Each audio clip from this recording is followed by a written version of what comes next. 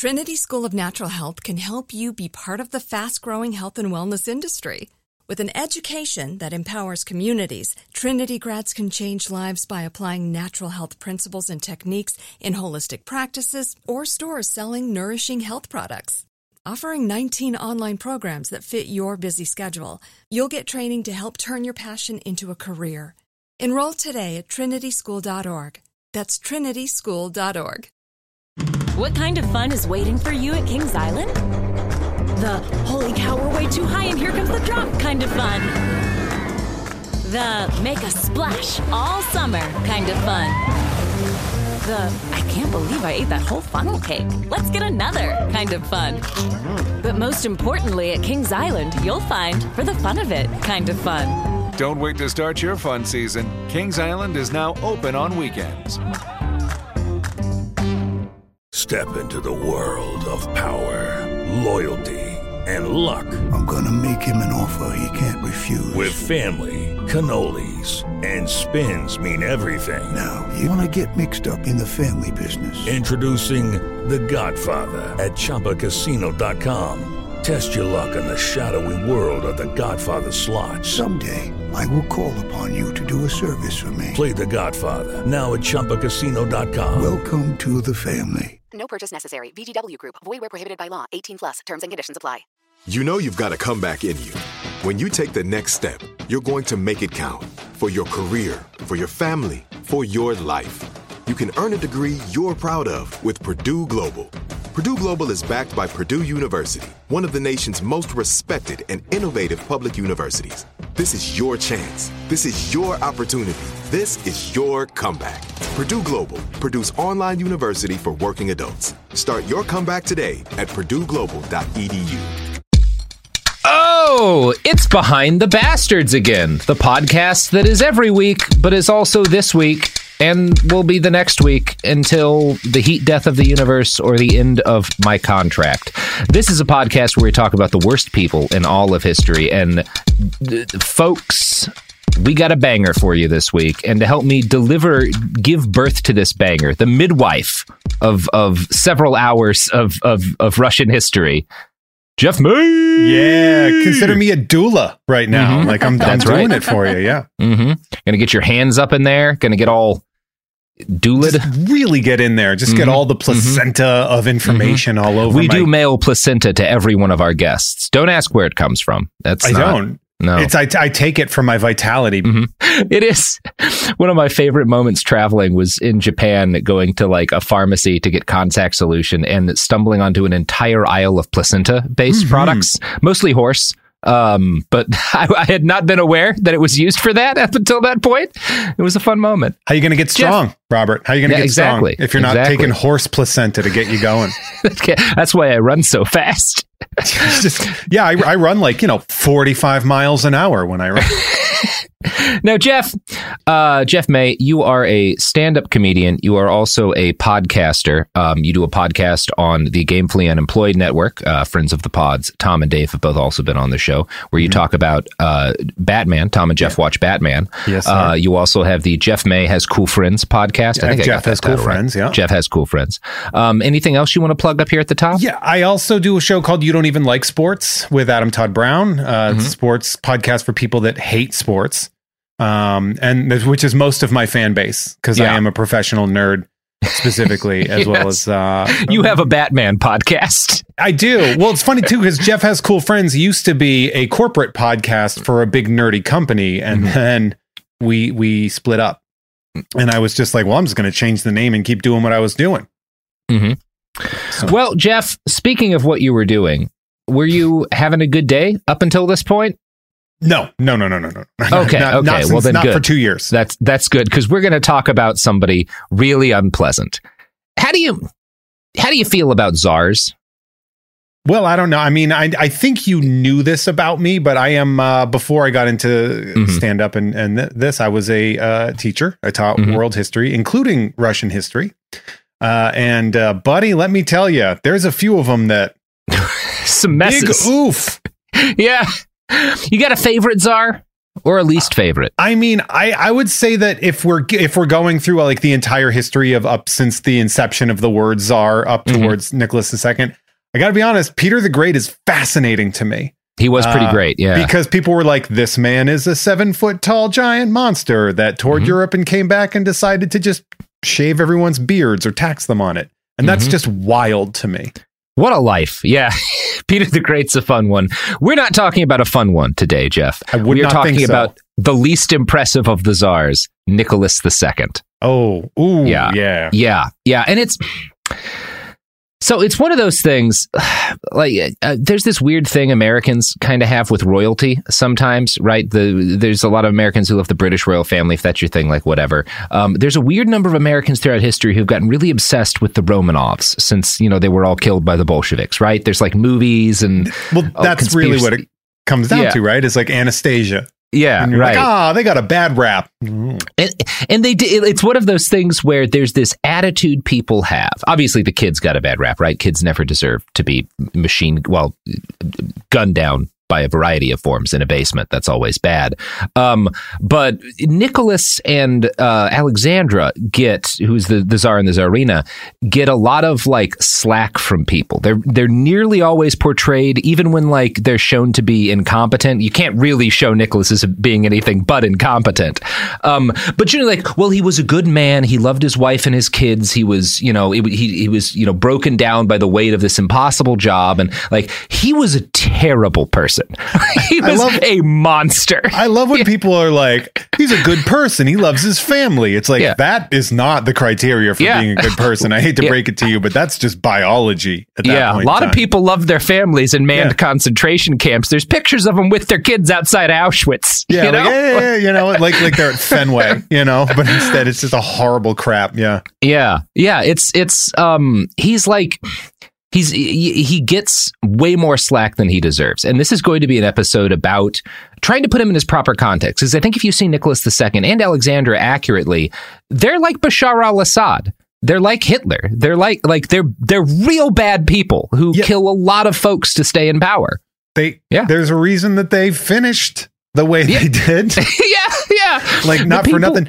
I think we put Rasputin. We're like, well, Rasputin was bad, and he victimized these people. So, and it's one of those things where, like, if you actually read the history, Rasputin is not the most objectionable person, and in fact, there's times when he's the guy being like, "Boy, seems like y'all are pretty anti-Semitic. I'm not down with that."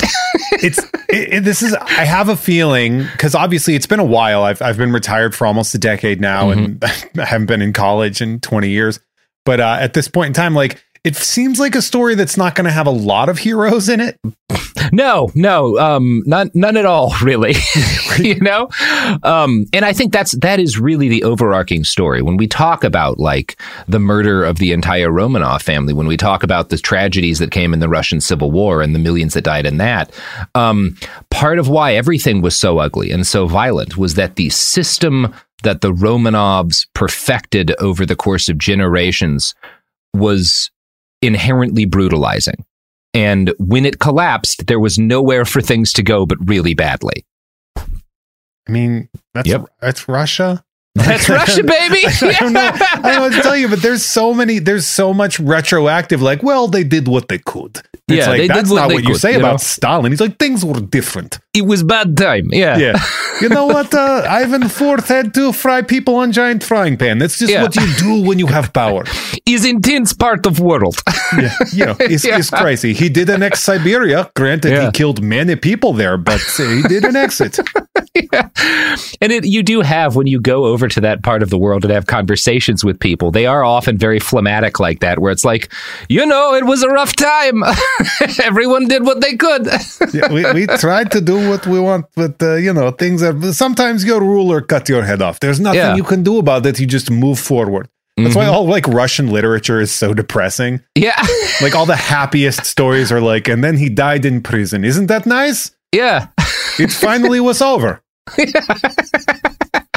So I think we need to start by noting that because, number one, the monarchy, thankfully, has mostly passed, although it's getting its little resurgence in some areas, people tend to forget how successful monarchism was in a lot of cases and how successful the Romanov version of monarchism was. This is by any reasonable, if you're looking at this as a historian, by any reasonable judgment of, success, the Romanov dominated monarchy in Russia was one of the most successful governments in human history. The Romanov family came to power in 1613 after a civil war and like 10 years of fighting and stuff and the death of the previous Tsar. And they stayed in power for more than 300 years. That's longer than the United States has existed. This one family ruled Russia. While the Romanovs were in charge of the Russian Empire, it grew consistently by an average of 55 square miles per day, 20,000 miles per year. By the end of the 1800s and the events of the story we're talking about this week, the Russian Empire ruled 1/6 of the landmass of planet Earth. They were good at this. I like how they're basically like, you can describe their monarchy like the Blob. Yeah. And people are just like, and then within 3 months, look at what we've predicted. It's like that scene in The Thing where they use the Apple IIe to show you what's going to happen to the world. Yeah. Yeah, that's what the Romanovs were doing for like a couple of centuries without a whole lot of pushback that was effective, You get your moments. There's always, military successes and reversals, but like they really kept chugging along. And the benefit that they always have is that like, their military is usually not the best or the most easiest to maneuver into place. And their navy, waxes and wanes in its efficacy. But there's just so much Russia that you never want to start a fight with them. No, you never get in a land war in Asia. I think we've learned that very specifically. Yeah. But before they came to power, Tsar was more or less, before the Romanovs, Tsar was just kind of an interchangeable word for king, right? Like being a Tsar wasn't wildly different than being a king in a lot of other parts of like the feudalist Europe in that period. Well, but it means Caesar, right? Yeah, it comes from Caesar, same root word as Kaiser, right? Both Kaiser and Tsar come from Caesar, which is, you want to talk about having an influence on history. That used to just be a family. Like, that's a last name that became our byword for billions of people for king. I mean, that's influence right there. That's influence, baby. Yeah, that's like branding. That's like Jordan's. Yeah. And actually, you could say Tsar has kind of had its own journey like that. Because, like, especially, I think people say it less now, but really in like the 80s and early 90s, constantly you would hear like, oh, the president has appointed a drug czar, someone to like oversee this specific aspect of the government, or a trade gap czar or whatever. So the Romanovs are really responsible for that, because by the modern era, being a czar is not like being a king. Kings in most of Europe, there's constitutional monarchies, there's limits on their power the nobles will hold. Even in a lot of areas where there's not really democracy, it's still ceremonial because the nobles are the ones in charge and the king is more of a figurehead. And it's not that way with the czars. And they are really, they're totalitarian rulers in a way that very few governments in history have ever really been. The Tsar is, in the late 1800s and early 1900s, very close to an absolute autocrat. That means no real checks on their power, no real influence from the people. This starts to change in Nicholas's period, but Tsars maintain total power long after pretty much every other crowned head of Europe has been either turned into a figurehead or reduced to just another organ of the government. And that's significant. That says a lot about what the Romanov family valued, that they maintained that kind of absolute power. You could probably argue that Tsarism was kind of the most controlling sort of feudalism practiced on the largest scale, at least in Europe. And you can make a case for worldwide, because again, it's 1/6 of the world's landmass. For most of the history that the Romanovs are in charge, the vast majority of people in Russia are serfs. They're pretty close to slaves. They are bound to the land. They are kind of the property of the noble that controls that land. And the way the whole system works is the nobles maintain the peace in their little area, and they pay taxes to the Tsar. And in exchange, the Tsar uses those taxes to build an army, to take more land, to exercise more power, and to maintain this absolute structure. So the Tsar lets the nobles have total control over their little area, and in exchange, he's the absolute monarch of the entire country. It's like an MLM scheme. Yeah, it is a lot. I mean, yeah, feudalism absolutely is, right? When I used to teach feudalism, I used to teach it based on like the kids working their desks. I was like, that you're the serf. This is your plot of land you have to work. I am your noble. I have a noble, my principal, that I have to answer to. And then he has a superintendent that he has to answer to. And it all kind of like, it's all a similar structure to most things when you really break down what feudalism is. Yeah. I mean, yes, we could talk a lot about the way our system works. That's a fair point. But this is obviously a more intense version because you don't have the ability to like move around. And this is one of those things that works pretty well when kind of everybody's doing it. As things modernize, you suddenly have this problem of like, well, how do you industrialize if somebody is a part of the land that they live on, as opposed to an individual who could move to a city and get training to be a machinist or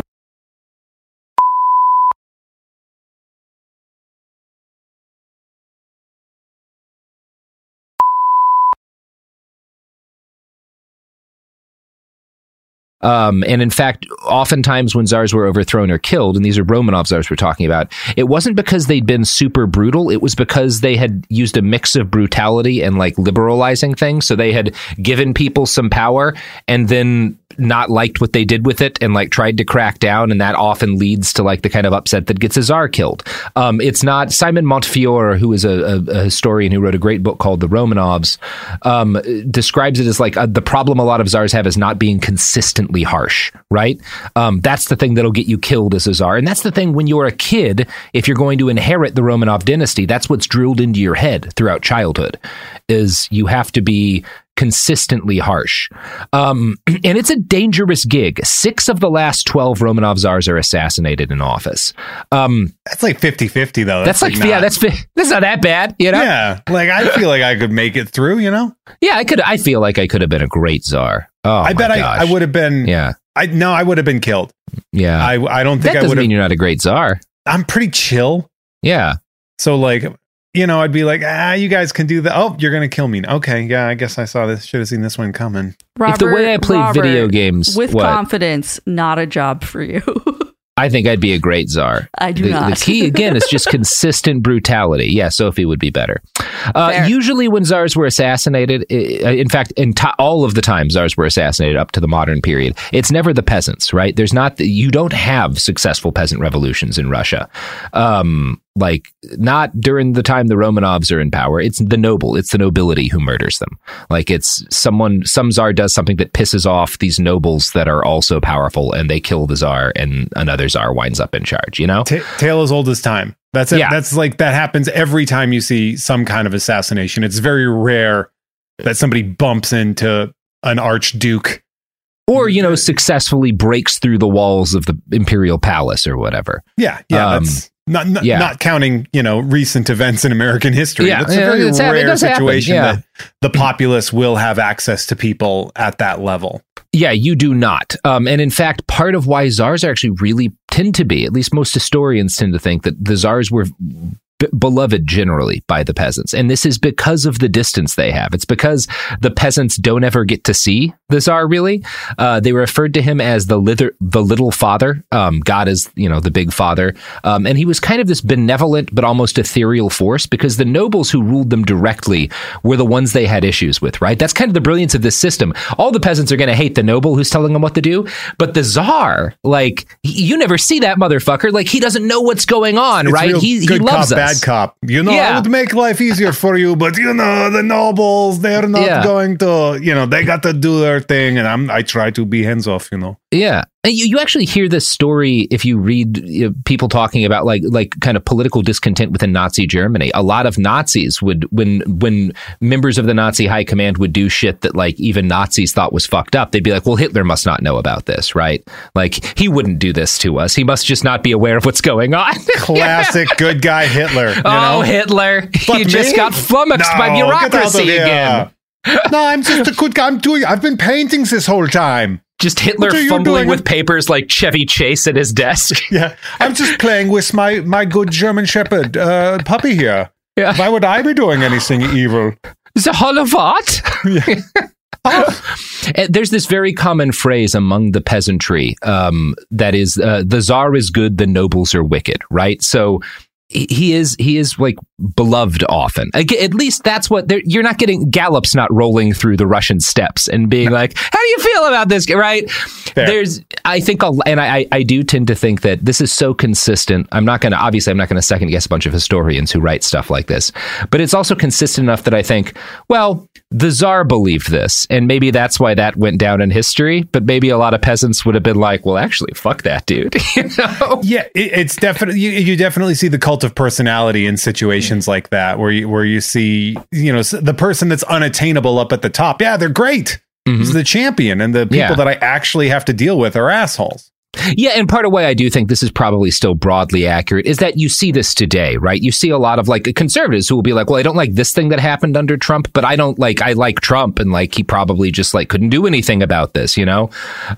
It's just how human beings work, you know? Like Russian serfs and Americans in Kentucky or California are all the same people, basically. They're just in different circumstances. Yeah, if you're not at the table, you don't know what's happening at the table. Right. And it's easy to just pretend that this guy that you've been conditioned to like by a shitload of propaganda, and the Tsar has a lot of propaganda, it's very easy to just be like, oh, he's like God, you know? Like, I don't have to think about him as a person because he's not a person, you know? He's this like semi-divine figure. And the Tsar really is, they would not say it that way. The Tsars did not pretend to be divine, but they are chosen by God. Like that's the whole thing about the Tsar. They are picked by God to absolutely rule Russia. And so there's this attitude that like, if you question the Tsar or if people want to have input in their own ruling, that is satanic because God has set down this system. Obviously, this happens other parts of the world, you know, the mandate of heaven, yada, yada, yada.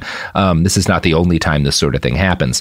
But what's unique kind of about Russia is that up until the modern era, the Tsar owns everything in Russia. He is the personal owner of basically a sixth of the world's landmass. Like we can talk about who the richest person in history was. It's almost certainly whatever the last Tsar was, because he was the personal owner of all of Russia, effectively. Like it doesn't get much wealthier than that. Jeff Bezos can't pretend to that shit. No. Like wealthy enough that when they tried to gun down the Tsar's family, it took a ton of bullets and a ton of time because bullets kept getting stopped by all of the diamonds sewn into their clothing. They removed 17 pounds of diamonds from the dead Romanov family. 17 pounds? They could have done better. They could have done better. That's just what they could get out of the palace, you know? Like, that's how fucking rich these people are. Yeah, and so this is a really totalitarian system, and probably the most totalitarian a system could be in an era before modern technology. And being the center of that, as the Tsar, like, fucks with your head. And I want to read a quote from the book The Romanovs by Simon Montfiore, which describes kind of what this does to a person. Then this is him kind of giving a broad overview of Tsarism. All of the monarchs were dutiful and hardworking, and most were charismatic, intelligent, and competent. Yet the position was so daunting for the normal mortal that no one sought the throne anymore. It was a burden that had ceased to be enjoyable. How can a single man manage to govern Russia and correct its abuses? Asked the future Alexander I. This would be impossible not only for a man of ordinary abilities like me, but even for a genius. He fantasized about running off to live on a farm by the Rhine. His successors were all terrified of the crown and avoided it if they could. Yet when they were handed the throne, they had to fight to stay alive. So like this Matrix. Is not. Yeah, it's not good to be the king. Like it really is not. It's great to be a noble. It's great to be like the younger brother of the Tsar or whatever. Yeah. There's a lot like those guys get up to some shit and exercise a lot of power. But being the Tsar, kind of, especially in the last 100 years of the Romanov monarchy, is a fucking trash gig. Yeah, some could say heavy is the head that wears the crown. Did you just invent that? That's good. No, you should patent that those shit. Are my words. You can quote me on that. We could turn that into like a soap brand. Yeah, don't Google it. Just take my word for it. Don't Google anything in this show, as a rule. That's we are the Google. Yeah, we did it for you. You don't need to learn any more than what we give you. That's part of what makes it a good cult. You know what else is a good cult, Jeff? The cult of personality? Well, that is a pretty good cult. But the cult of the products and services that support this podcast all have cult followings, especially the Washington State Highway Patrol. Oh, hell yeah. Culty motherfuckers there. The evidence keeps pouring in. At this point, the facts are undeniable. It's an open and shut case. Monopoly Go is the most fun you can have in a mobile game.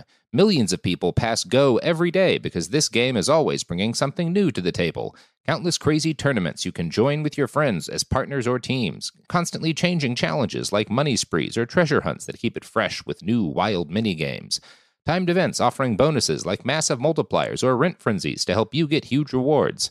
And there's so many rewards to discover. Rare stickers you can trade with friends to complete albums, delightful emojis to taunt people with when you raid their riches, unique playing pieces, and so much more.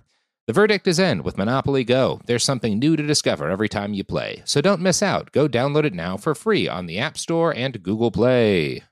My favorite spring cleaning takeaway is the post-clean clarity you get. Wow, how have I been living like this? It's kind of like when you find out you've been paying a fortune for wireless, when Mint Mobile has phone plans for $15 a month when you purchase a 3-month plan. Wow, how have I been affording this? It's time to switch to Mint Mobile and get unlimited talk, text, and data for $15 a month. Say bye-bye to your overpriced wireless plans, jaw-dropping monthly bills, and unexpected overages. Mint Mobile is here to rescue you with premium wireless plans starting at $15 a month. All plans come with high-speed data and unlimited talk and text delivered on the nation's largest 5G network. Use your own phone with any Mint Mobile plan and bring your phone number along with all your existing contacts. To get this new customer offer and your new 3-month unlimited wireless plan for just $15 a month, go to mintmobile.com/behind. That's mintmobile.com/behind. Cut your wireless bill to $15 a month at mintmobile.com/behind. $45 upfront payment required, equivalent to $15 a month. New customers on first 3-month plan only. Speed slower, above 40 gigabytes on unlimited plan. Additional taxes, fees, and restrictions apply. See Mint Mobile for details. Trinity School of Natural Health can help you be part of the fast-growing health and wellness industry. With an education that empowers communities, Trinity grads can change lives by applying natural health principles and techniques in holistic practices or stores selling nourishing health products. Offering 19 online programs that fit your busy schedule, you'll get training to help turn your passion into a career. Enroll today at trinityschool.org. That's trinityschool.org. What kind of fun is waiting for you at Kings Island? The holy cow, we're way too high and here comes the drop kind of fun. The make a splash all summer kind of fun. The I can't believe I ate that whole funnel cake. Let's get another kind of fun. But most importantly at Kings Island, you'll find for the fun of it kind of fun. Don't wait to start your fun season. Kings Island is now open on weekends.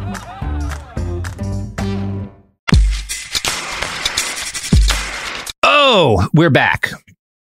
So I gotta involve myself in all those things. Yeah. It's I joined the cult of all of those sponsors.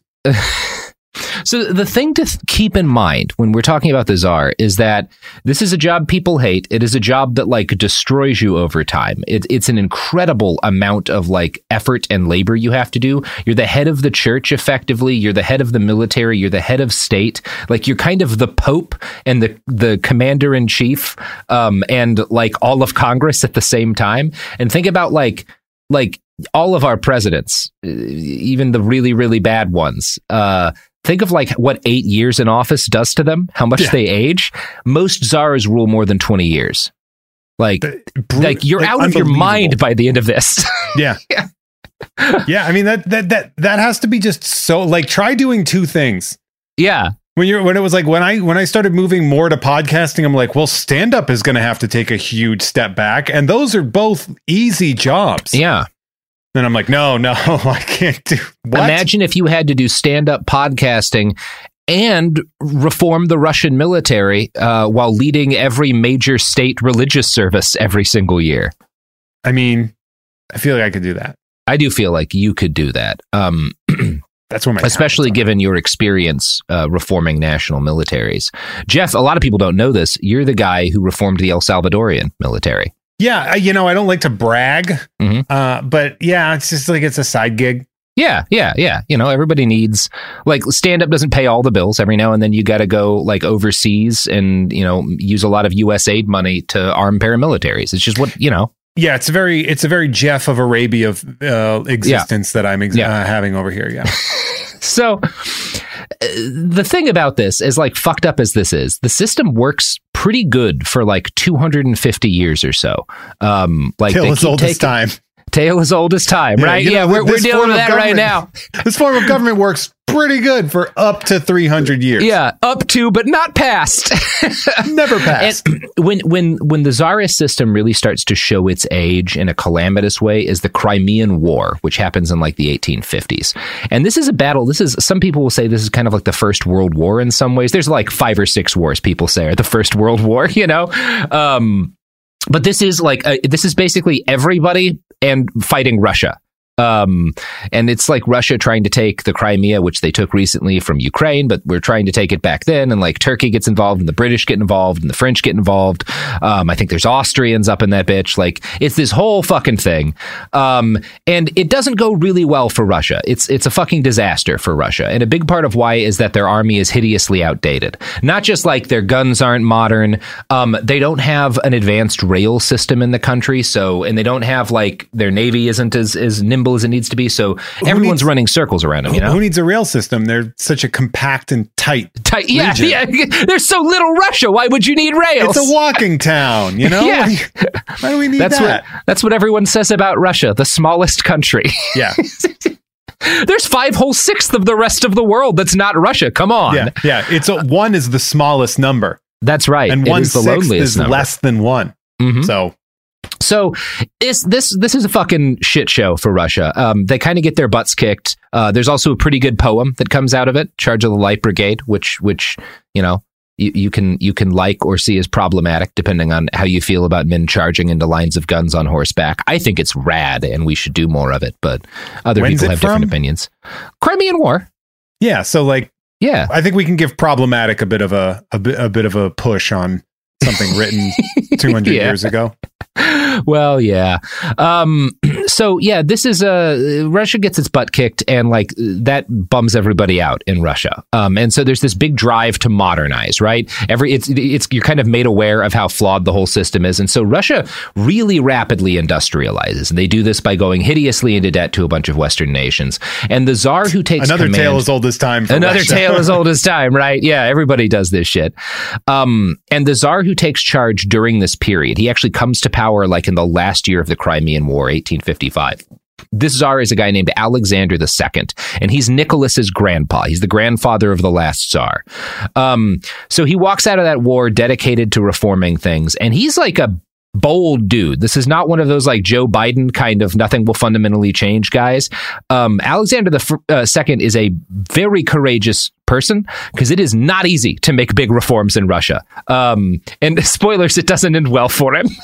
No, there's always people pushing back. Generally, half the time it's the Orthodox Church. Yeah. That pushes back, and they have a lot of influence as well. And then half the time it's the nobility. Yeah. And he fights with all of that, but that's actually not who's going to wind up being his undoing.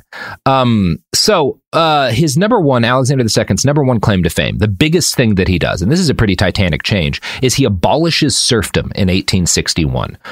So the start of the U.S. Civil War is when Russia decides every single person basically in the country is no longer part of the land that someone else owns. So that's a good move, I would say. Do you think somebody's like, there's something going on over in the United States? Seems about like this goes badly. Yeah. It doesn't. There's something about House divided. Very ugly president has big problems over there. Long beard, though. We have complex history with beard. Good Russian beard on that guy. And he wrestles. Mm-hmm. That is good. Which is also very Russian. Yes. So obviously abolishing serfdom, like every other massive social change in every other country in history, is not like a super even process. It's not like one day everything's different. You know, we talk about this somewhat in our two-parter on Nestor Makhno. It's a messy thing. It's a really big change. But it does lead to like enormous, unthinkable social change. Everything that happens in the Soviet Union is possible in part because serfdom starts being a thing, right? That's why Russia's able to industrialize. It's why they develop a proletariat. It's why everything else that happens, you know? And Alexander becomes known as the Tsar Liberator for freeing the serfs. So a lot of people feel pretty good about Tsar Alexander II. A lot of peasants feel pretty good about this dude, but not all of them. He is not popular everywhere, particularly among the kind of, this is when Russia is starting to have a socialist movement, and pretty much all of these early socialists are like rich or nobles, right? Like that's a lot of this early period of like Russian socialism is guys who are like very highly born, because that's who has access to like education and gets to read books and stuff, you know? Not a lot of people, like a lot of peasants aren't coming into contact with the Communist Manifesto in 1850, you know, whatever. Or I really, exactly I'm sorry, but my uncle would disagree. Okay. Yeah. So Alexander, the socialists really don't like Alexander II because they see fundamentally his reforms are conservative. He's freed the serfs, but he's done it to maintain this system of absolute autocracy. He just wants to have a government, a country that works a little bit better, but he doesn't want to upend any of the social or class relationships. He just wants to really be able to like more efficiently use the people that he still owns, which is accurate. The socialists are not misreading this situation. They're like, well, he's not trying to make anything better. He's just trying to make the country work better for the shit that the rich people want to do, you know? Fair. Which is true. Yeah. I mean, not for nothing, but like if I was in that position, I'd be like, yeah, I would like to also solidify my power and prevent myself from being murdered. Yeah. And they fundamentally like see through what he's doing. He also adds a bunch of capitalistic elements to the Russian economy, which hadn't really been in place before. That's how he wants to like fund the reformation of the military. He's trying to make the state more efficient economically. This also pisses off the Marxists for, you know, obvious reasons. They're not huge on capitalism, the Marxists. This is surprising to a lot of people. What? Now, hold the phone. Bold statements about ideology being made on Behind the Bastards. I got to get communist. I need a refund on my education because that is not what I remember. So on April 4th, 1866, a guy named Dmitry Karakozov attempts to shoot Alexander II in the middle of the capital, St. Petersburg. He's a socialist, obviously. He misses and is arrested and executed. And this is a huge moment in Russian history. And I want to quote now from the English Historic Review.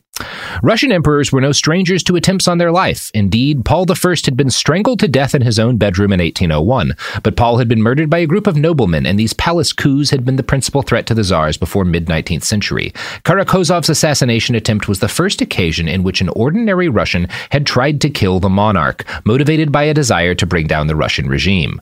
So that's a big moment, right? Suddenly, there's forces, in part maybe because, like, we freed us some motherfucking serfs. Now the people are going to play an increasing role in like bad shit happening to czars. I would like to add, they said ordinary Russian. He was extraordinary. He was extraordinary. Not quite extraordinary enough, but no, his aim wasn't extraordinary. His aim was not extraordinary, but his go-get-itness. Mm-hmm. Yeah, I really admire the way he tried to shoot the Tsar to death. He has gumption. You know, that's you can't teach that, you know? No. You can't teach heart. Yeah, you can't teach heart. That's the key. He would have been an incredible baseball player. So this brings us to May 6th, 1868, when Nikolai II Alexandrovich Romanov was born in the Alexander Palace south of St. Petersburg. He was the first child of the Crown Prince, or Tsarevich, Alexander Alexandrovich, and his wife, Princess Dagmar of Denmark. Which brings up an interesting point. The Tsars of all Russia were not really Russian. Not like by blood, you know? I mean, that's... Yeah, royalty kind of. That's how happens. It works, right? How many English monarchs were French? You know, I mean, Queen Victoria is the grandmother of all of the crowned heads of Europe in World War II. You know, right? Like, what are you gonna do? Yeah. Edvard Rosinski, in his book The Last Tsar, explains, as a result of countless dynastic marriages, by the 20th century, scarcely any Russian blood flowed in the veins of the Russian Romanov Tsars. Nicholas's mother was the Danish princess, his grandmother the Danish queen. He called his grandmother the mother-in-law of all Europe. Her numerous daughters, sons, and grandchildren had allied nearly all the royal houses, uniting the continent in this entertaining manner from England to Greece. So This is a very incestuous family, which there will be some issues for that for Nicholas II later on here. Yeah. I was going to say, there's going to be some problems when you interbreed that much. Yeah, like maybe just being like the guy who gets all of the power and owns everybody is a complete roll of the dice based on the same family marrying each other off to other members of their family for forever. Maybe not the best system. Legitimately, one of my favorite things to teach about was the Habsburgs. Oh god! Because I was just like, look how ugly these motherfuckers were. Like, look at this. Yeah. They had jowls. It's a whole family of emperors with jowls. Mm-hmm. Yeah, because they're all married to their first cousins. Yeah, they're interbred. And have been for forever, and that's not great for anybody, especially Europe. It ends really bad for 18 million young men, roughly. Yeah. But what are we going to apologize for that? Yeah. Yeah. At least there's less traffic. Think about how bad the traffic would be in London if there hadn't have been a World War I. I mean, people don't think about that. The M1's already a mess. I was going to say, how much traffic was in World War I? Was there 9 cars? Well, a couple of million boys less worth of it. Fair. After the end of it. So for a while in the Tsarevich's household, Nicholas's dad's household, the crown prince's household, things are pretty good. Nicholas comes from a rare, happy royal home. So this isn't something that starts with him. His parents really genuinely loved each other, which is again very uncommon with most royal marriages. They have separate castles. They don't talk to each other outside of dealing with the kids and stuff. It's pretty abnormal for his dad and his mom though love each other, and that's probably why he winds up marrying for love later in life too, right? Is he this is how he's raised? He's not raised with you're just your partner is whoever is your partner, and you see them when you have to make an heir. How bummed would they be to look at divorce rates now? And they're like, what? Was it you guys were arranged to be married that way? And be like, no, we did it for love. This was all us. For love. Turns out we're just bad at it. Yeah, it turns out we just don't know what that word means at all. Marriage is pretty hard, actually. Yeah. Man, when you're not living in a giant palace with 17 pounds of diamonds just hanging around you at the willy-nilly, things get rough. Yeah. Let me give you advice on marriage. First, be owner of 1/6 of world. Yeah. Helps a lot. Eat only finest non-poisoned meats and cheeses. So his family's real happy. His father was faithful to his mother, which everyone at the time found really shocking, because when he was a kid, he was a real horn dog. Like most crown princes, he's fucking his way across Russia. But then, as far as we know, he meets his wife, and that's it for him. So he actually is, I don't know, It's like learning about a monogamous baseball player. You're like, what? Yeah, or a professional cyclist who isn't on a shitload of drugs. Yeah, and you're like, no, that's not right. Yeah. Now, the first years of Nicholas's life, very, very happy. He has a bunch of siblings. They spend a lot of time playing outdoors at various vacation palaces with their dad. Diary entries from Nicholas's youth that he writes contains passages like this. Papa turned on the hose, then we ran through the jet and got terribly wet. That's the height of technology. Yeah, they had hoses and they were very excited. Yeah, like that's like having a PS5. Yeah, the hose. A hose? Have you heard about the new Hose 4? It's all out of stock, but I've got one on pre-order, and when it comes in... We ordered one from Hose Stop. We got the pre-ordering. You can put hand over end and it makes different shapes. Oh yes, he got a little adapter that makes it look like a fan coming out. It's great. It's great. So Nicky's dad, pretty loving, definitely kind of your best case scenario royal upbringing. That said, he's also a czar. He's a very strict guy. Nicholas wrote that his dad could not tolerate weakness, but he also was never physically abusive that we know. The kind of most aggressive story we get from his dad as a parent is one time when Nicholas let a playmate take the blame for something bad that he'd done. His father yelled, "You're a girly," at him. So that's like the extent to which this guy gets punished as a kid, really. This guy is a better dad than most of us had. Yeah. Like this guy wasn't beating his kids in the 1870s. Yeah. That is wild to me.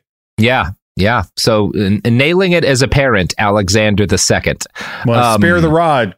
Mm-hmm. It's going to happen. Spare the rod, but also kill a shitload of peasants. Like, don't spare the rod on the peasants. Spare the rod on your own child, so you can use more of the rod on the peasants. Yeah, spare the rod on your child so they can learn how to use the rod on large, indistinct to them masses of civilians. Yeah, and for the civilians, you spare the hose. Yeah, so they don't get hoses. Yeah, no hose. So while his kids played, and while Alexander II is enjoying being the crown prince, revolutionary discontent is building in Russia. One group called the People's Will, who are like nihilists. So there's a number of influences they have, but they're like Russian nihilists. That's just being Russian. Yeah, that is just like being Russian. That's not a big stretch. And they're, I think, broadly speaking, people who are super into Russian politics will be screaming at me for narrowing it down this way, I'm sure. But like, they spent a bunch of time early on as an organization trying to organize and radicalize peasants to revolt. And eventually we're like, well, this is hopeless. We're never going to get these people to revolt. We're never going to overthrow the system that way. So let's just murder the Tsar. And maybe that will send the whole system into a tailspin and we'll get what we want that way. And if we don't, fuck it, at least we killed a Tsar, right? Like, you get the sense that, like, more than anything, they're just like, fuck this guy, let's kill him, you know? Yeah, there's a very slot machine vibe to that, where it's like, you know, like, we'll just pull that down, maybe something will happen. We have these folks today, right? These people, I think it's more understandable because, again, if somebody makes you their property, I think it's fine to try to kill them, you know? Like, Fair. It's the slave thing. If somebody makes you their slave and you can kill them, well, okay, good. Oh, you should Amistad that shit immediately. Any opportunity you have to do that, you absolutely should. Yeah, and they try a bunch of times, 7 times unsuccessfully to kill Alexander II. And he survives, I think, like 20-something assassination attempts. Lots of people are trying to kill the liberator, you know? Like, people cannot try enough to kill this guy. Yeah, my God, he's unkillable. He's pretty hard. Well, not quite, but he's pretty hard to kill. You got to give him credit for that. Yeah. So he survived 7 attempts. 27 for 28, right? Yeah. Right. That's a pretty good. So he survives like 7 assassination attempts from People's Will alone, and he executes 21 of their members as a result of, like, you know, people fail and they get captured and whatnot. But, you know, the People's Will, despite like the intense death toll taken on their organization from these failed attempts, they were the kind of folks who took Bakunin seriously when he said the revolutionary is a doomed man. Their attitude is like, we're all already dead. Like, so fuck it. We're going to keep trying. God, this is so Russian. It's very Russian. It's also pretty IRA. Yeah. With like a dollop of Sylvia Plath in there. Yeah, a little bit of that. You need the poetry. A little bit of that bell jar up in there. Yeah, your fatalism needs to exist in a long-term situation. Yeah, put some fertilizer in the bell jar and huck it at a czar. I remember being in like 10th grade and we read like A Day in the Life of Ivan Devinovich or whatever. Mm-hmm. And while I was reading this, I was like, why are you making us do this? Like, I was so hurt that they subjected me to something like that. Aw. Yeah, I need to read more Russian literature. I did read that one poem about the Turk and the Russian, Ivan Petrovsky-Skovar. Pretty good poem about a Turk and a Russian killing each other. Classic. Check it out. I read it on the back of a beer. Trying to find like good Russian literature that isn't about somebody with a gun. Mm-hmm. Hard to find. It's like trying to find Irish literature that doesn't start with a man masturbating through a hole in his pocket. Right. Oh, yeah. and then eventually dying of liver failure. Yes.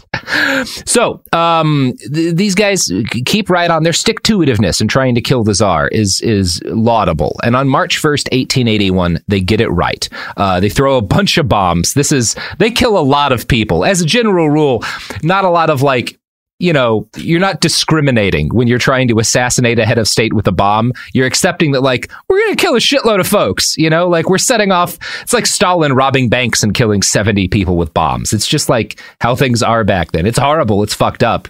Collateral damage. Yeah. But yeah, it's terrorism. You know, that's how it works. People set off a lot of bombs, kill a shitload of people. It's all pretty ugly. And it's how you get things done. They do in this case. They set off one bomb and like the Tsar Alexander gets out of his like carriage to be like, what the hell's going on? And then they blow his legs like to pieces. So it's like a gnarly death. He doesn't die immediately. His legs are just like shredded.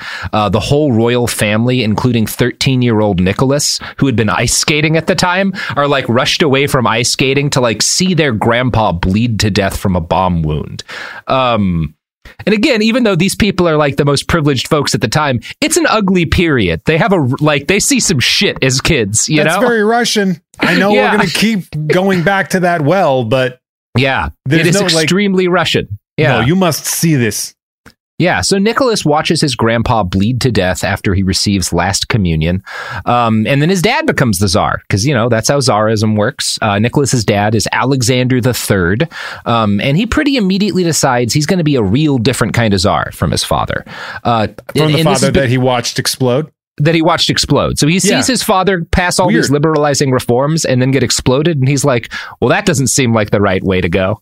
I don't want that specific thing. I don't want to explode. Like, seems like a bad deal. I'm probably going to die, but I'd rather get strangled in my bed than have my legs blown off. Yeah. So 2 months after his dad's assassination, he issues what's called the Manifesto on Unshakable Authority, which is co-written by one of the heads of the Russian Orthodox Church. Now, this manifesto said, in short, that Alexander the Liberator had been wrong to push for more liberal attitudes rather than what Alexander III called unshakable autocracy.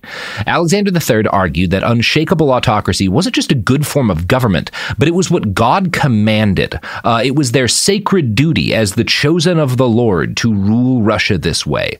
So he cancels a plan. Right before getting killed, his father had agreed to create a legislative assembly, a Duma for Russia for the first time. Like they were going to, we're going to have like a Congress basically, that people will have some representation. And Alexander III is like, oh, that's not fucking happening. Absolutely not. Big niet on that one. Yeah, big old NYET right on that one. A couple of backwards punctuation points and we're good to go. So instead, he launches a huge crackdown. And I'm going to quote from the Romanovs here. Troops were deployed to restore order, and in September, Alexander signed emergency laws to preserve state security, followed in May 1882 by temporary regulations on Jews, which banned pogroms but were more concerned with protecting the interests of the local populace by banning Jews from living in the countryside or outside the Pale. The Pale of Settlement is the area in Russia you're allowed to live as a Jew. That's really interesting that he's banning pogroms while also being like, but also you can't be here. Yeah. Like that is in of itself a pogrom. Yeah, it is. It's like no pogroms, but all of these people have to leave immediately. Yeah. Don't kill them though. But I'm not going to do anything to stop this. And there are pogroms, right? There's a wave of violence against Jews because they get blamed for this. Jewish people do represent a higher percentage of revolutionary organizations than of the general population. I wonder why. I wonder why. I wonder as they're forced on several diasporas out of Russia. And there's some amazing moments. One of Nicholas II's, we're going forward in time by decades, but one of his advisors, like his prime minister at one point, is like, motherfucker, if I were a Jew, I'd be throwing bombs too. It's rough for them out there. You've made a bad situation for them. And boy, howdy, Alexander III is not a good Tsar for Jewish people. Tale as old as time on that one. Yeah, there's not like there's a lot of great ones. And people around Alexander III note that he also kind of goes mad with power immediately. And I'm going to quote from Simon Montfiore here. When a female political prisoner insulted a gendarme, Alexander ordered, flog her. His minister asked for a lesser sentence than the maximum 100 strokes, since she was fragile, but the Tsar insisted, give her the 100 strokes. They killed her. He is not wicked, wrote the diplomat Vladimir Lambsdorff, but he's drunk with power. His war minister, General Vanovsky, joked that he was like Peter the Great with his cudgel, except here is only the cudgel without the great Peter. Alexander's contempt for his own ministers was a futile attitude in the modern world. In his reverence for his autocracy, he failed to see that his own arbitrariness was a flaw. Sire, explained one of his advisers, we have a terrible evil, lack of law. But I always stand for compliance with the laws, the Tsar replied. I'm not talking about you, but about your administration, which abuses its power. Today, Russia is like a colossal boiler in which pressure is building. When it gets a hole, people with hammers rivet them. But one day, the gases will blow out a hole that can't be filled and will suffocate. And will explode your goddamn legs off. Yeah. Yeah, dude, did you not watch what happened to your dad? I love that. He's like, I don't think you understand what happened to your father. But also, the way Alexander III sees it is like, well, yeah, because he tried to liberalize shit. That's why you got to be consistently a dick. I don't know, man. If I was born with a target on my head, I'd be trying to be cool as hell. Let me translate this in a way I think will make sense to our male listeners, at least.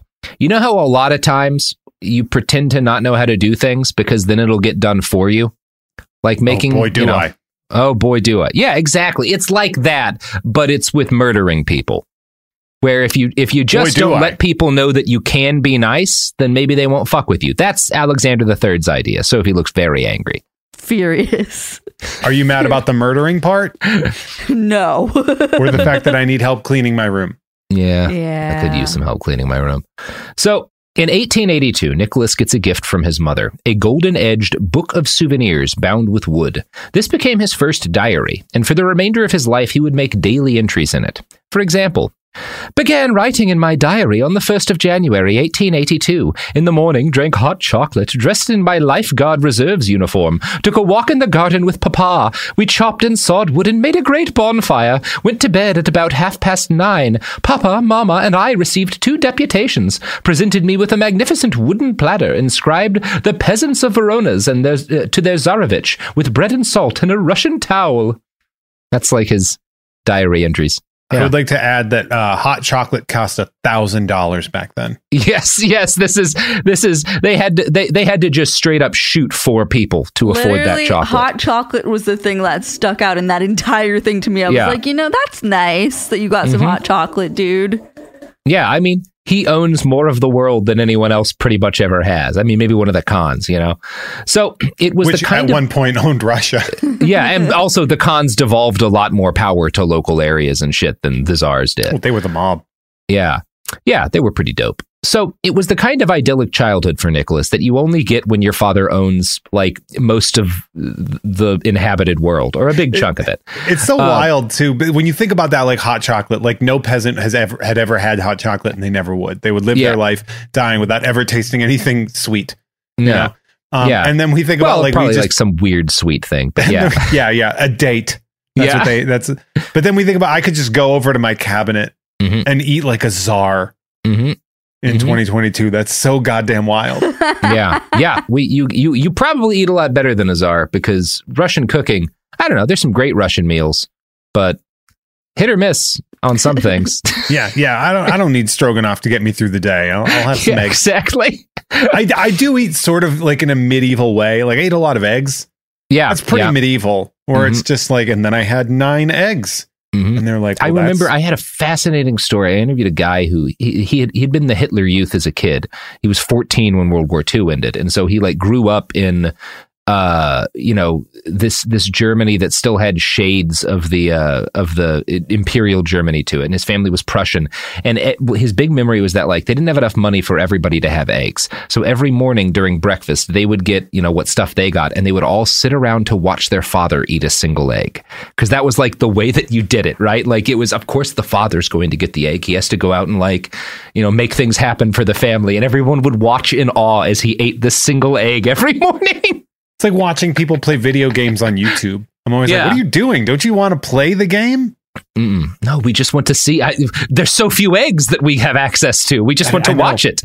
And then I'll just go to a farmer's market and then buy a dozen eggs and then eat a dozen eggs. It's like how like back in the 40s and stuff, like people used to send around pineapples while they were ripening and like put them out at parties and like brag that like we have a pineapple and eventually we're going to get to eat it. But until then, look at this pineapple, Did you ever hear the story of Louis XIV and the pineapple? No. When they introduced the pineapple to him and sparing what actually he was portrayed in artistically, he did not look like what the pictures did. He was a very corpulent man and he was a relatively greedy eater. And somebody presented him with a pineapple and he didn't know what it was. So he tried to eat it like whole, like an apple. And just shredded the shit out of his mouth, got embarrassed, and then like stupid asshole. Oh my god! And then he like banned pineapples from France because he was a stupid asshole about it. Look, there's some shit that like I can knock down to like, oh yeah, if you're not instructed on how to eat certain things, it's confusing. But a pineapple's not that. Like you look at a pineapple and you're like, well, I should probably cut into this. Like this doesn't look like a bite into fruit. I forget who did the tweet, but somebody talked about how like pineapple is the most metal food on the planet because it just like it dissolves your tongue when you eat it, and it's covered in like thick bark covered in spikes. I love a good pineapple. Now you're making me fiend for pineapple. Yeah, and the leaves are sharp. Even the leaves are violent on a pineapple. Can fall down and kill you like a coconut. It is good. Don't they grow on like bushes? Coconut bushes? Yes. No. Yes. Sure. Let's go with that. Oh, sorry. I'm thinking of iguanas. So, yeah, the Tsar has a pretty great childhood, all things considered. One of the few things that's kind of traumatic for him as a kid is that he realizes his parents prefer his brother Georgie to him. His younger brother is like the favorite. And he like acknowledges as a kid, like, they don't really love me. They love my brother. Not in a way that like they're shitty to him, because he's the oldest one. He's going to be the Tsar. They just think Georgie's a better kid. And also he is. Like, Georgie's way smarter. Like, Nicholas sucks. That happens. Georgie will become like the guy who's a voice of reason a lot. Do you have a sibling? Yes. Who's better? Oh, I mean, geez. He might listen to this podcast, but clearly me, right? Fair. Obviously. Yeah, if he's listening to your podcast. Yeah, absolutely, right? He doesn't have a fucking podcast. Robert. Just has, a good, hasn't gone and traumatized himself for very little reason in random parts of the world, like a jerk. It's like, why don't you go to war? Yeah, yes. Anyway, no, he's a much better person than me. See, that's the thing. Is like there always is a sibling that's a better person. For sure. And in this case, it's Georgie. And Nicholas knows this. And in the Romanovs, Simon Montfiore claims his adolescent insight did not make him mean, sullen, or less obedient. He simply became reticent. So he kind of becomes like hesitant, like he doesn't like to make decisions or like calls because I think he just kind of feels insecure. He doesn't want to like push anything that'll make somebody not like him, which is a problem when you're about to own all of Russia, right? You should really need to be decisive. As we've talked about, it's one of the things that stops you from getting murdered. So the new Tsar, Alexander III, Nicholas's dad, picks a tutor for his son, a guy named, Pobedonostsev? Like, come on, people. You expect me to get all these Russian names right? I can't get English town names right. Come on, Russians. Right. Be American. Yeah. We're going to call him Popo, okay? So Popo is a traditionalist, and he's such a traditionalist that he would have been a fascist in a different country and time. He lectured young Nicholas about how foolish his grandfather's reforms would be. His argument to Nicholas was that Russia was unique, special, and stuff like a free press would lead to inevitable collapse. Like, other countries can maybe handle this, but not Russia. We're very different. We're different kinds of people. Well, they viewed themselves as Rome. Yeah, as the heirs to the Roman Empire, as the third Rome. Yeah. Now, one of Nicholas's other tutors, didn't feel the need to actually educate him. This is the guy who's supposed to be teaching him, because he believed, quote, mysterious forces emanating during the sacrament of coronation provided all the practical data required by a ruler. Well, we teach this kid about the world. God's going to tell him how to do his job. He's going to get a ghost learning. That's not everybody. Other tutors of his have a more realistic view of education, but none have a lot of luck teaching Nicky things. He's immature. He's not particularly keen to learn. Popo noted that during one history lesson, quote, I could only observe that he was completely absorbed picking his nose, which is a fine, normal kid thing to do, right? But also not a great sign when you're going to rule the world, and maybe why people shouldn't rule 1/6 of the world as their personal property. I mean, you know what? That might be just like one time, and this guy's just like dwelling on it, and he might have had something like it's there for in history forever. Yeah, like we're talking about it like 150 years later. It is pretty funny. And it's just like one time this kid had like a little crunchy in there that he had to work his way out. Oh God, it is really funny. Who else picks their nose? Jeff, I know where you're going with this. Mm-hmm. And I'm very excited that that's the segue that you're using. Mm-hmm. It's the Washington State Highway Patrol, and probably The evidence keeps pouring in. At this point, the facts are undeniable. It's an open and shut case. Monopoly Go is the most fun you can have in a mobile game. Millions of people pass Go every day because this game is always bringing something new to the table. Countless crazy tournaments you can join with your friends as partners or teams. Constantly changing challenges like money sprees or treasure hunts that keep it fresh with new wild mini-games. Timed events offering bonuses like massive multipliers or rent frenzies to help you get huge rewards.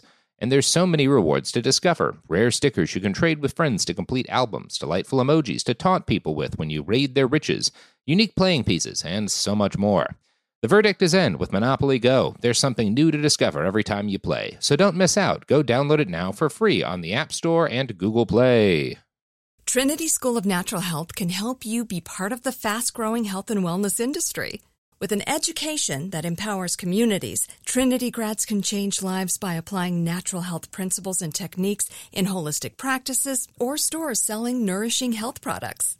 Offering 19 online programs that fit your busy schedule, you'll get training to help turn your passion into a career. Enroll today at trinityschool.org. That's trinityschool.org. What kind of fun is waiting for you at Kings Island? The holy cow, we're way too high and here comes the drop kind of fun. The make a splash all summer kind of fun. The I can't believe I ate that whole funnel cake. Let's get another kind of fun. But most importantly, at Kings Island, you'll find for the fun of it kind of fun. Don't wait to start your fun season. Kings Island is now open on weekends. Judy was boring. Hello. Then Judy discovered ChumbaCasino.com. It's my little escape. Now Judy's the life of the party. Oh, baby, mama's bringing home the bacon. Whoa, take it easy, Judy. The Chumba life is for everybody. So go to ChumbaCasino.com and play over 100 casino-style games. Join today and play for free for your chance to redeem some serious prizes. ChumbaCasino.com. No purchase necessary. Void where prohibited by law. 18 plus terms and conditions apply. See website for details.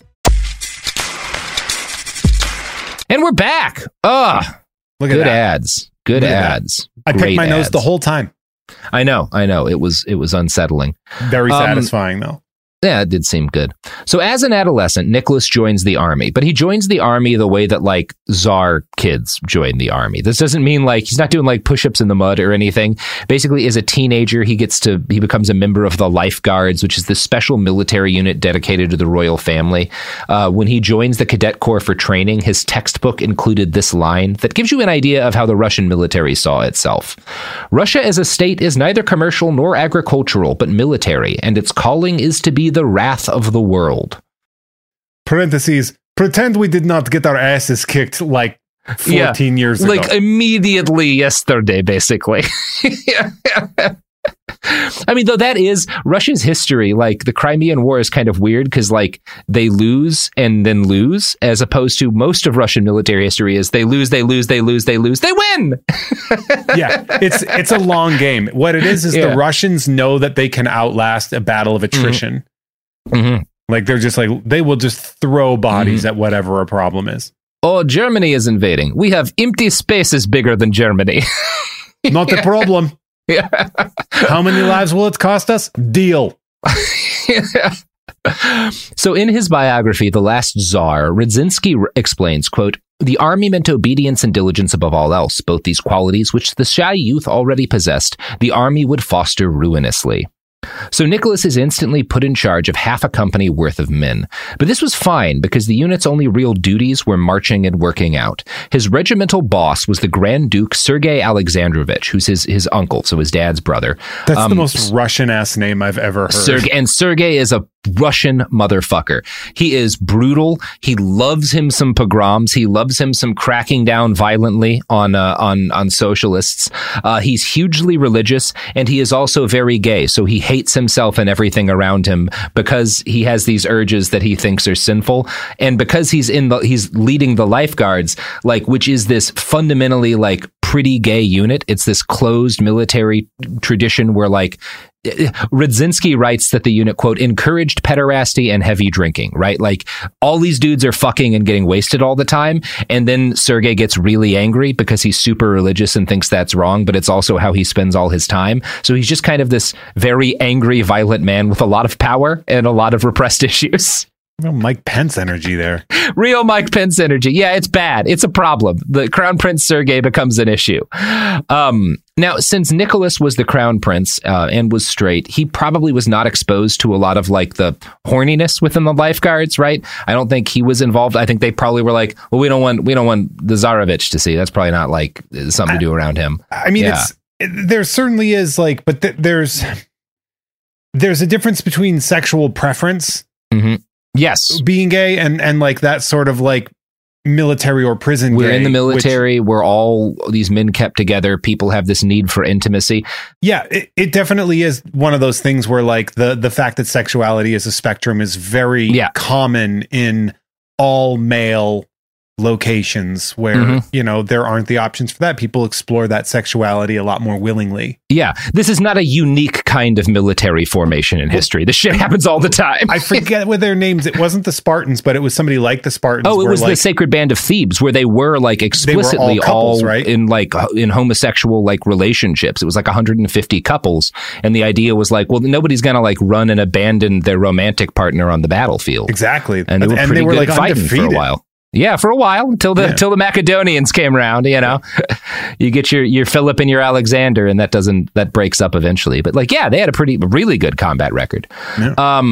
So Nicholas probably is not exposed to the horniness, but he definitely took part in the drinking, as this quote from his diary makes clear. Yesterday, during training, we drank 125 bottles of champagne. I was sentry for the division. I took my squadron out on the battlefield. At 5, an inspection of military institutes under a pouring rain. So he then gets drunk with the boys that night, and he wrote this unintentionally hilarious line, woke up and felt as if a squadron had spent the night in my mouth. Maybe he did a little gay stuff. Maybe he did know a little thing or two. Yeah, I don't think that's what he means. You don't know. You know, I think he means my mouth tastes like a bunch of horses shit in it. Yeah. Or a whole squadron of dongs. You never know. Mm-hmm. The remember, you're interpreting from the language. You are, and I am certain there's some really horny Tsar Nicholas and Duke Sergei fan fiction out there, and more power to you. I would also like to add how funny it is that it was champagne. Yeah. And I know obviously like alcohol that's is like what everywhere, they drink, yeah. But like I expected it to be vodka and then it's like champagne. And I'm like, man, could you imagine that like from somebody in like Desert Storm in like 1992? Yeah. Being like, darling, we got fucked up on like 4 cases of champagne, and I swear to fucking God, I woke up and in my mouth tasted like Pound and Brute in the Bradley. It tasted like a whole group of Marines had spent the night in my teeth. I went to fucking town, and I swear to God, I got married last night. Yeah, so Grand Duke Sergei was responsible for picking the drinking games, and he was really good at this for all of his other shortcomings.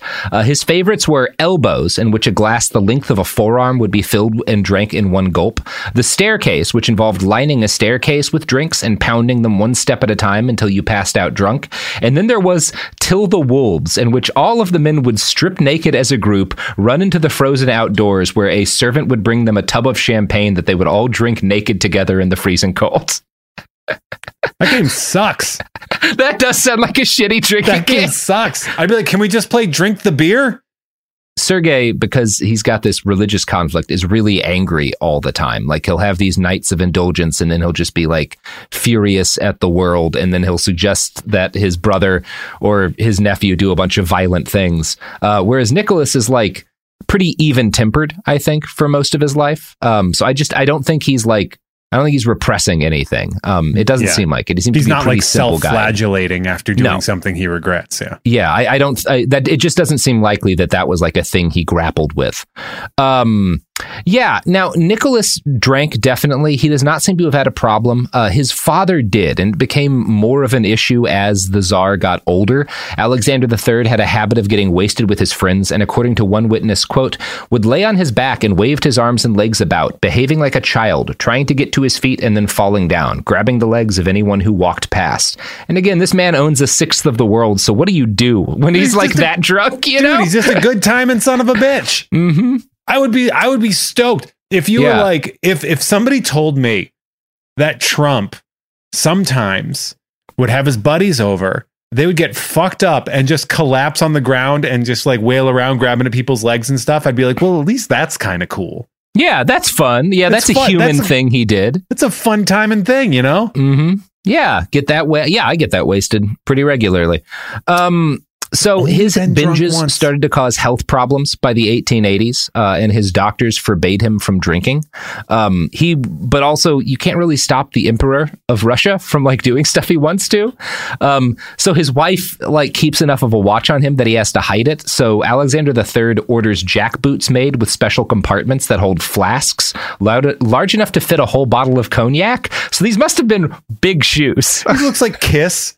Just walking around with these giant... His fucking shoes holding a whole bottle of cognac. Could you imagine? Like, we have a question about this. This memo you sent out here. Do you really want 8-foot platform heels? Yes, hollow, very hollow, with a tube coming out of them. He's trying to sneak wine into like a baseball game or some shit. Yeah, and they'll do this like the Tsar and his friends whenever like they're at state functions. Like his wife will step out of the room and they'll be like, all right, everybody drink really, really fast. Pound him down, you know? The perfect crime. Yeah. On October 17th, 1888, Nicholas II has his first close brush with death. He's on the royal train with his father and family when it has a wreck outside of Kharkov in modern Ukraine. And it has a wreck because his dad is drunk and is telling like the guy who's in charge of the railway, the director of the railway, this dude named Sergei Witt. He's like, make it go faster, make it go faster. And Sergei's like, we're already going as fast as he can. And the Tsar is like, what are you, a Jew? Make it go faster. And then it crashes. It's so Russian. Very Russian. Very racist. What a Russian. Great goad to get. He's like, the guy's just like, this is train. Yeah. No gas will be pedal problem if corner comes. I don't know if you know this. One railway. Very little steering can do here. I don't know if you remember, but this railway, relatively new. We had to build this. We are Russia. We're not great at these yet. And Nicky later writes in his diary of this train crash. And this is fun. This gives you some insight into how he grows up viewing the lives of other humans who aren't royals.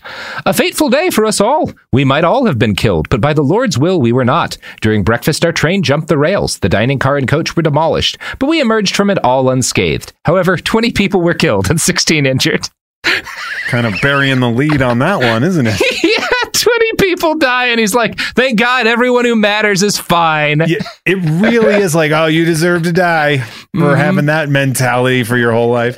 Yeah, that is his entire life. And it's also worth noting that like 20 people die because his dad is drunk and like, make it go faster. Yeah, this is what is it? Suffering from affluenza. Mm-hmm. Yeah, they have it pretty hard in the Romanov family. So this accident brings Sergei Witt, the director of the railway, into Romanov orbit. After the crash, Witt gets promoted to run the railways for the whole empire. Then Alexander III decides to make him communications minister. Before he hands him that job, he asks, are you a friend of the Jews? Because again, pretty racist guy. Now, Witt, who would go down in history as a campaigner for reforming Russia's anti-Semitic laws, answers, since we can't drown them all in the Black Sea, we should treat them as humans. So for an idea of where anti-Semitism is, this is the good guy. Yeah, this is the advocate for Jewish liberation being like, well, we can't drown them all, so we should treat them better. That's the most progressive thing any Russian had said. Yeah. That wasn't Jewish. He's like, well, if we can't drown them, we might as well treat them like the humans. If we can't kill them, we must treat them okay. Yeah. So for a heads up, pretty bad people in a lot of ways. As both his father's son and the heir to all Russia, Nicholas II had the option to have a lot of casual sex if he really wanted to. Many young Tsareviches, including his father, were playboys, in their youth. And often as an adult, too, But Nicholas was a deeply religious and dedicated person, and he was dedicated to waiting for love.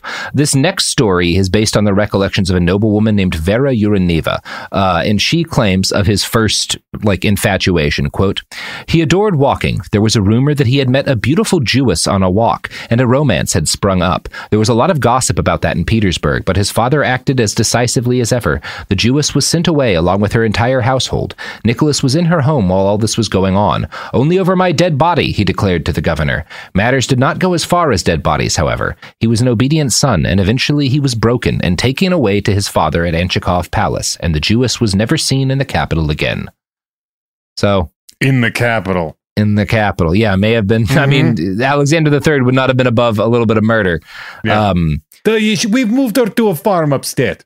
Yeah, it's bleak. So right around the same time, Uncle Sergei leads a crackdown against Jewish people living in and around the capital. And Alexander III signs off on this crackdown. In Moscow, Uncle Sergei closes the Great Synagogue, and he sends his Cossacks to break into Jewish homes and beat and rob people. It's a night of broken glass kind of shit, right? He expels all Jewish citizens of Moscow. The only exceptions are women who would agree to register as prostitutes. That's having your cake and eating it too, guys. Come on. Yeah. Well, not for him, actually, but yeah, as a matter of jurisprudence, I guess. Jewish immigration in the United States increases to 137,000 people a year. This is like the Fievel Goes West, stuff. This is when you start getting huge waves of Jewish people immigrating to the United States in particular. Some of them do, a lot of them do wind up further west in Europe. But these crackdowns are what starts, why you start to get this huge Jewish population in New York City and stuff. It's because a lot of people are it really doesn't seem like Russia's a great place to be Jewish. We might need to get the fuck out of here. Fair. You know what? Maybe Europe as a whole is probably the best place to get out of there. I don't think this is heading in a good direction. Yeah. Yeah. I'm hearing some pretty rough stuff out west too. Let's go to America. Let's go to America. They'll hate us without being too violent about it. Yeah.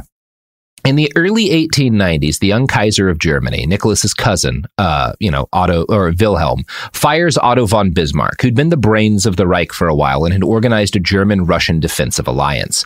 When the Kaiser sacks Bismarck, he also refuses to renew the treaty, and so Alexander III signs an alliance with France instead. The Kaiser, being an idiot, recognizes oh no, I fucked up. I shouldn't have done that. Is immediately oh, this could go badly for Germany. This is going to be rough in about 24 years. Mm-hmm. And one of the things you got to realize is all of these royals who are like cousins are texting each other constantly, basically. They have telegrams, so they can actually basically text with one another. And as soon as this happens, he starts sending a bunch of frantic telegrams to the Russian royal family, inviting them to hang out on his yacht and party with him and trying to get back into their good books. And if you want to come over, we have cool helmets with spikes on the top. Yeah, we got cool, these right? pickle haubas, baby. Check it out. And Alexander III doesn't really want to hang out with Kaiser Wilhelm because nobody ever wants to hang out with Kaiser Wilhelm. No. So he picks Nicky to go do that job. He's like, hey, you're going to be the Tsar one day. Why don't you go hang out with your weird cousin and sail around in circles with his stupid boats? So that's what Nicky does a bunch of when he's a young man. And for a look at how he starts coming together as a young person, I want to quote again from the Romanovs. The heir, now 24, wrote the deputy foreign minister, Lambsdorff, makes a strange impression, half boy, half man, small of stature, thin and undistinguished, yet also obstinate and thoughtless. His mother had tended to infantilize her boys. He wore his little sailor suits longer than most boys do, noted Countess Zizi Narishkina. He was a man with a small horizon and a narrow outlook, and for years had barely gone beyond the wall of the Anchikov and then Gatchina Palace Gardens. Even when Nicky was a guards colonel, his mother still addressed him as, my dear little soul, my boy. His diary tells of hide-and-seek, drinking games, and contests with conkers and fur cones well into his 20s. So he's I like the idea of him being dressed like Donald Duck. Yeah, he's like a 20-year-old. Yeah, it has very Bluth energy there. Yeah, because he just gets to be this little boy forever because nobody can ever say hey, maybe the little sailor suits might not be the thing to be wearing to this party, 21-year-old future emperor. So he just kind of does it, you know? He's flexing. Mm-hmm. I mean, there's a way you could see that as healthy. I'm gonna add, by the way, I also dress like a child, but it's more just like I wear like, oh, look, I like Spider-Man. And they're like, I only wear pajamas. 40. I get it. Yeah. So he's kind of a sweet boy. Most people will agree on that, but he's also very much like a boy rather than the kind of person suited to be the iron ruler of all the rushes. You know, like everyone kind of notices, oh, you're not going to be hard enough for this job. Oh, the guy in the little sailor suit? Yeah, not quite tough enough for this with gig. With the big lollipop and his big floppy blonde curls that he's Daddy. Yeah. So he had developed his intellectual talents by this point. He's not an idiot. He's really good at learning languages. And in fact, one of the things people will notice is that his English is perfect. And he writes a lot of letters to and from his wife that are like flawless English. He also falls in love with British romance novels. He spends a lot of time reading romance novels. And if you were a member of the oppressed classes kind of eyeing this guy from a scullery or whatever, you might have expected him to be like, well, when this guy gets into power, he'll be better than Alexander III, you know, the dude who's constantly cracking down on everybody. The guy who just jumped a train. Yeah, the dude who jumped a train because he was wasted. The guy who got a DUI with a train. But as Simon Montfiore makes clear, Lil Nicky definitely took after his father. Quote, Nicky embraced his father's Muscovite vision of the throne, founded on the mystical union of Tzar and peasants whose devout loyalty was pure and sacred compared to the filthy decadence of Petersburg, liberal Europe, and Jewish modernity. Nicholas II worshipped his imperial father, but Tsar Alexander III knew his son had no aptitude for the job awaiting him. When Witt suggested putting Nicholas on the committee organizing construction of the Trans-Siberian Railway so he could get some on-the-job experience, the Tsar responded, have you ever tried discussing anything of consequence with His Imperial Highness the Grand Duke? Don't tell me you never noticed the Grand Duke is an absolute child. His opinions are utterly childish. How could he preside over such a committee? And like, that's a bad sign. If your kid is gonna inherit the throne literally the instant you die, and you're like, well, he can't build a railroad. Like, dude. To be fair, I don't know if you should be, you're living in a pretty glass house. You're throwing railroad stones, buddy. Yeah. Maybe don't be shitting on Nicky about railroad stuff, huh, buddy? How much did you black out that night? Yeah, do you remember that? You remember with the train when you killed the 20 people? All the people, the 20 track? people? Yeah. So Nicholas did eventually get added to that committee in the end, but he doesn't receive a lot of training on the job from his dad. His dad's the only one who can give him this, and his dad, you kind of get the feeling his dad is just irritated by him and like doesn't want him around, so he doesn't teach him a whole lot. He just kind of keeps him at arm's length. Yeah, he's an asshole, you know? This might have been fine, right? Alexander's young. You know, he had time to gradually learn things and pick them up from ministers. Alexander III was like not old, you know, when Nicky's in his 20s, and he was expected to have like, people were generally expecting Nicholas probably wouldn't inherit the throne until he was closing in on 40. But that's not quite what happens. So, Nicholas meets Alexandra Fyodorovna, when he's in his early 20s. She's a granddaughter of Queen Victoria. She's a German, and a Protestant. Her childhood had been rough. Her mother was depressed and constantly ill. Her brother had hemophilia, which was called the English disease because it was so common with royalty. And he died from bleeding after he fell out of a window. When she was 6, her mom died, along with her favorite sister, from diphtheria. So Alexandra's always going to be kind of nervous and scared of losing everyone around her because that's how her childhood goes. Yeah, because that's what happened. Because that's what happened. Yeah. That's obviously. Like, oh man, I'm afraid I'm going to vomit because I vomit literally every day. Yeah. Well, that's. And she grows into an unpleasant person, but like, you know, it's understandable, like why she does a lot of the things she does. Her background makes it make sense. She's just tense all the time. Yeah. She's just never okay with anything. Yeah. And so she is though kind of insufferable. She's like a lot to deal with. And all of the Romanovs, except for Nicholas, feel this way about her. Like he falls in love immediately. And the rest of his family's like, her? Like we've all been there. Yeah, it is that kind of story. We all know somebody that's like really into the person they're dating. And we're all just like, ooh. Okay, but like, is it like a different person? Yeah. Is she completely different every moment that we're not around? Yeah. Or is she like, do you have like a different plane of existence? Is she saying different things in the quantum realm that we're not seeing here? Yeah. Is he just like hiding everything about himself when he's around us and only plays beer pong when he's around us, and the rest of the time he has a personality? So there's other reasons why Alexandra isn't popular as a choice for Nicholas's partner. For one thing, she's Protestant, right? All of the Romanovs, you have to be Orthodox. You know, you're like the Russian Orthodox Church.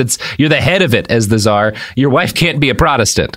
And yeah, there's other reasons. There's like weird royal bloodline reasons. We need to get into. There's like a lot of reasons people are not happy with this match. But Nicholas is in love with this woman, and she's in love with him. But there's like years of conflict, right? They don't get their way right away. And it says a lot about how strongly he felt that he goes through the effort, because there's like years of him trying to convince his father, and his father refuses. Like most love-struck men who can, he decides to go on a road trip to clear his head. And he's like, well, I might as well go traveling. Yeah. On the train? Because they have bad luck with those. Trains and boats. And they have bad luck on this. He and his brother Georgie go to, I think, Greece, and Georgie gets tuberculosis, which eventually kills him.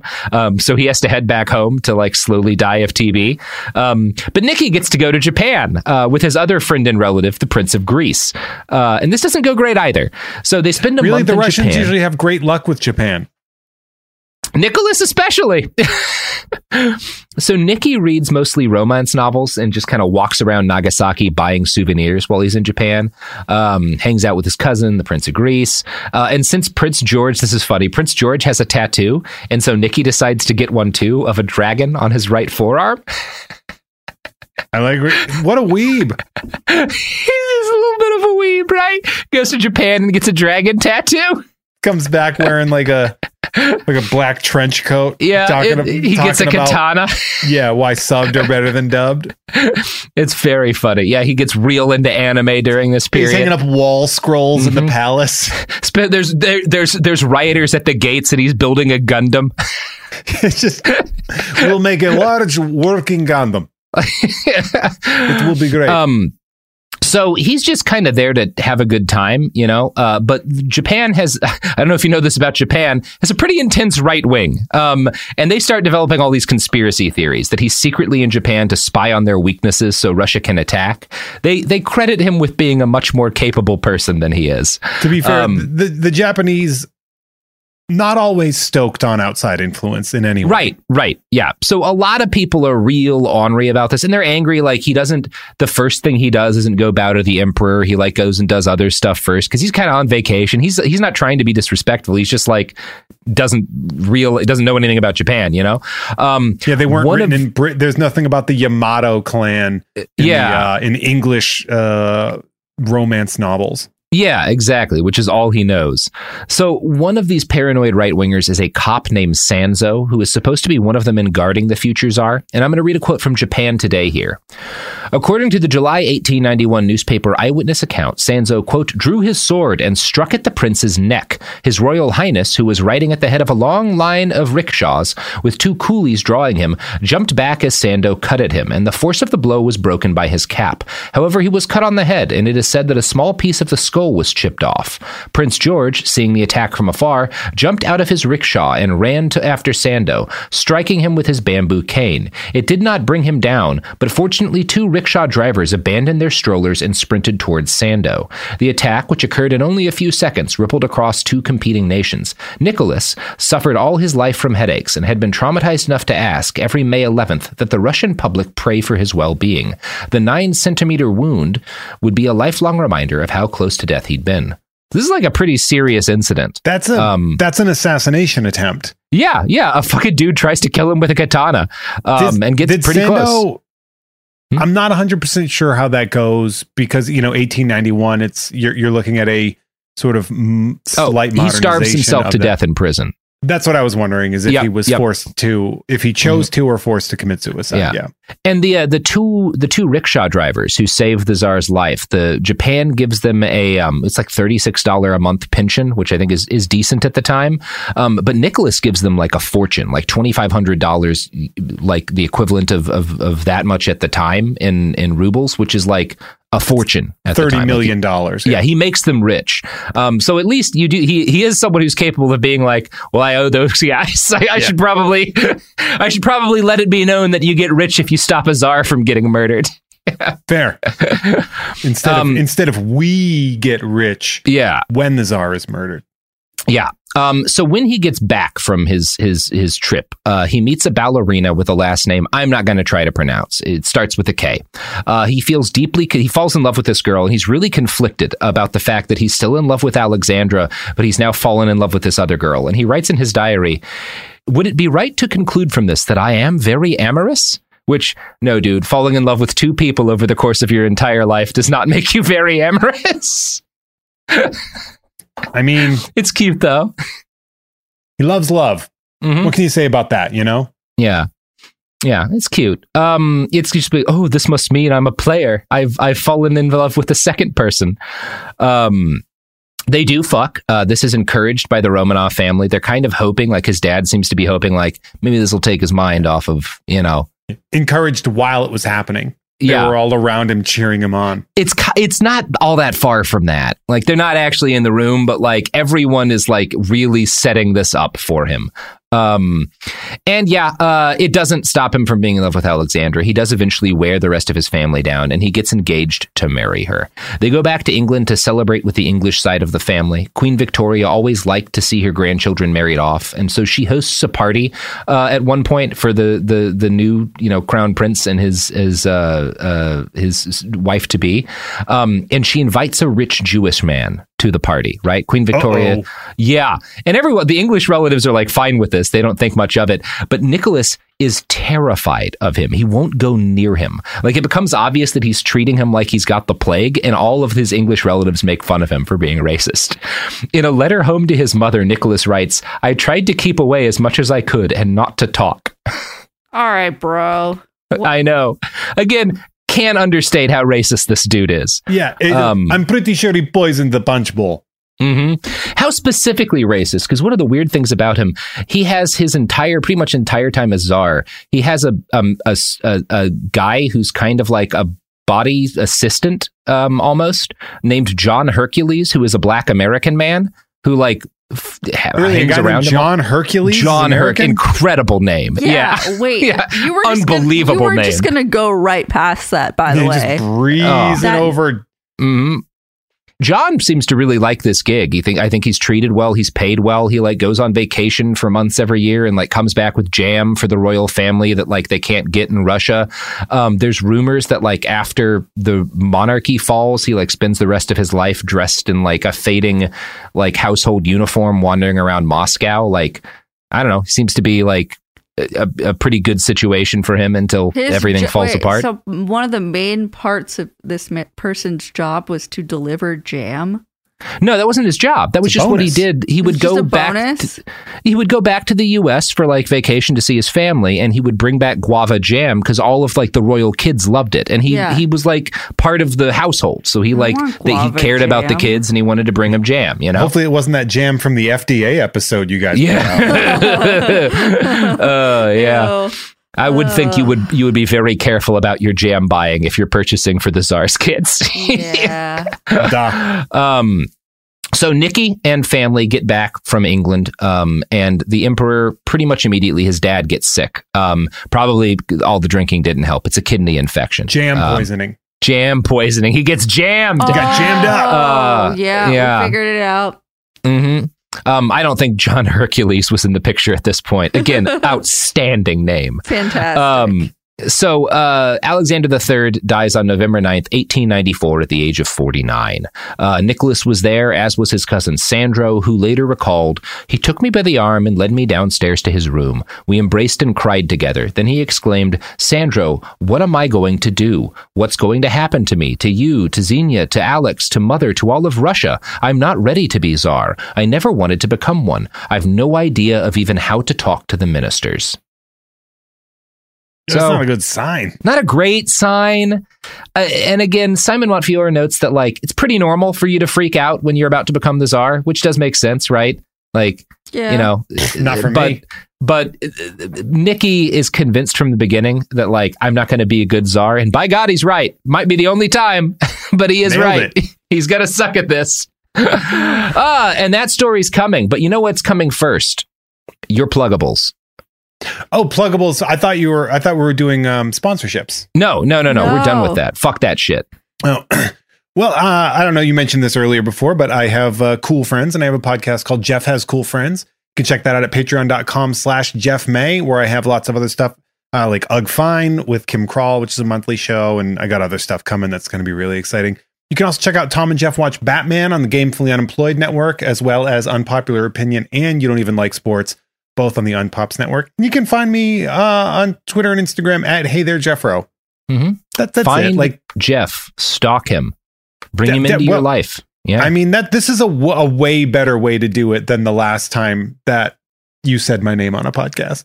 Yes, I do. Sorry for alleging that you were friends with Gillen Maxwell. I mixed you up with another Jeff. It was very I was funny reading to me. your Twitter at the time, but trying to think of Jeff Davis. It was so funny because one person did call me an old pedophile in my inbox messages, which means that they are an early adopter of your podcast. They listen good. right. Yeah, that thing was only up for like an hour, and then Robert calls we fixed me. that pretty quick. He's like, "Holy shit! I've made a terrible error. He's like, delete it immediately. We have to fix this now."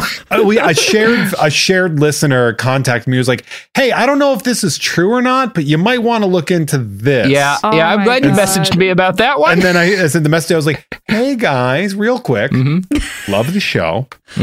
Wondering why it said that I was friends with a billionaire sex pedophile." Yeah, that was a mistake.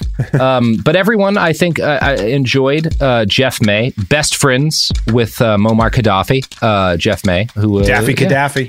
Yeah, he was Daffy. All right, well, that's going to do it for us now. We will come back with, God, there's so much more Tsar Nicholas to go. Jesus Christ. A second Nicholas the second. There were too many Nicolaises. Nichols Eye. Nicholson's. No, that's something else. Nope. Nichols' son. Nichols' sons of sons. Nichols' sons of bitches. That's right. We got there. Bam. Trinity School of Natural Health can help you be part of the fast-growing health and wellness industry. With an education that empowers communities, Trinity grads can change lives by applying natural health principles and techniques in holistic practices or stores selling nourishing health products. Offering 19 online programs that fit your busy schedule, you'll get training to help turn your passion into a career. Enroll today at trinityschool.org. That's trinityschool.org. What kind of fun is waiting for you at Kings Island? The holy cow, we're way too high and here comes the drop kind of fun. The make a splash all summer kind of fun. The I can't believe I ate that whole funnel cake. Let's get another kind of fun. But most importantly, at Kings Island, you'll find for the fun of it kind of fun. Don't wait to start your fun season. Kings Island is now open on weekends. Xfinity has free premium networks for everyone this month, no matter what kind of entertainment you love. Addicted to true crime? Catch killer cases and more spine-tingling shows on A&E Crime Central. Crave adventure? Explore Asian action movies on Hi-Ya. Searching for something extreme? Check out skating, snowboarding, and more on Fuel TV Plus, the global home of action sports. And find crowd-pleasing bops on iHeartRadio's Hit Nation playlist. There's new free shows and movies to love every week. Say free this week in your Xfinity voice remote. This show is sponsored by BetterHelp. It's a simple truth. No matter who you are, mental health challenges can affect you, and how you manage them can make all the difference. That's why everyone should have access to mental health support that meets them where they are and helps them get through. BetterHelp provides online therapy on your schedule. It's flexible, simple to use, and more affordable than in-person therapy. Connect with a licensed therapist selected just for you. Learn more at BetterHelp.com. That's BetterHelp.com.